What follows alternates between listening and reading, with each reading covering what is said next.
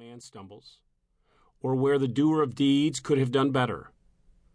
The credit belongs to the man who is actually in the arena, whose face is marred by dust and sweat and blood, who strives valiantly, who errs, who comes short again and again, because there is no effort without error and shortcoming.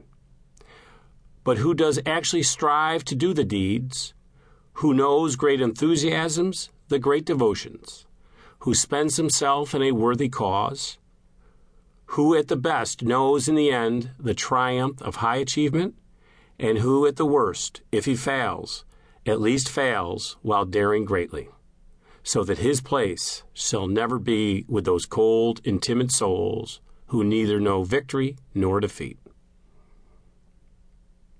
Theodore Roosevelt, April 23, 1910. Introduction. I've been lucky enough to have had a lot of great experiences and adventures during my 28 years working in politics, starting with my work as a top fundraiser for Jimmy Carter's 1980 re-election campaign and leading up to my 4 years as chairman of the Democratic National Committee. I try to give you an unfiltered insider's view of how things are really done in politics and why. I deal with our successes as a party and also with our defeats, and I let the chips fall where they may. It's not personal. I have a lot of tough things to say because it matters to me. Here's another warning. If you're a Clinton basher, I doubt you'll enjoy listening to this tape. A large part of the book deals with President Hillary Clinton because they have been such a large part of my life. I'm honored to say they are both great friends of mine. You'll see them in these pages as you would see one of your own best friends.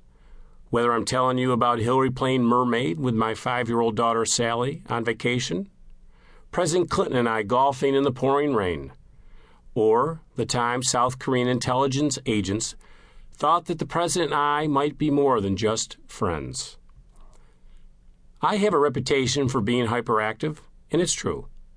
I love to be on the move, and I can't keep still for long.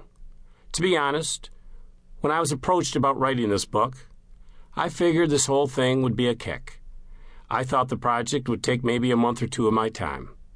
But I was wrong. In the end, I put more than a year into the project. I waded through mountains of old newspaper and magazine clippings and voluminous daily briefings, and along with my co-author, Steve Kettmann, I sat down to interview more than 100 people, including all the top figures in the Democratic Party, to go over the details of experiences we've shared. We pulled our share of all-nighters working on the book, but it will all be worth it if I can not only entertain you, but also inspire you to get involved in the political process, or at least think a little better of the people who do. Part 1, Stepping into the Ring. Chapter 1. I remember walking home from Bellevue Country Club in Syracuse late one afternoon when I was 14 years old, and with each step I was more depressed.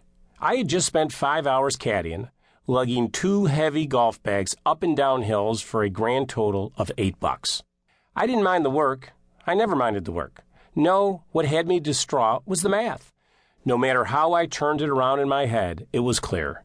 I had already thrown my life away. I was going to have to face the cold, hard truth that I was a failure. What else could I call myself? There I was, wasting my time, working for a measly $2 an hour. I was never going to put any capital together at that rate. I've got to start my own business, I announced to myself as I walked the mile home from the golf course. I was aware there were certain obstacles to starting a business at age 14. I could not open my own legal practice yet, most likely, and I probably couldn't sell insurance either. I kept asking myself, what would people hire a young kid to do? One answer was house painting, but that just wasn't me. I'd leave that to the other guys my age. Then, as I turned the corner onto Dundee Road toward home, I saw an older guy in front of his house sealing his driveway. He was all sweaty and irritated looking, but he was stuck out there. The winters in Syracuse are so brutal that everyone had to seal their driveways often by putting down a layer of hot tar emulsion liquid, which is dirty, nasty work. You know what? I said out loud, walking faster now.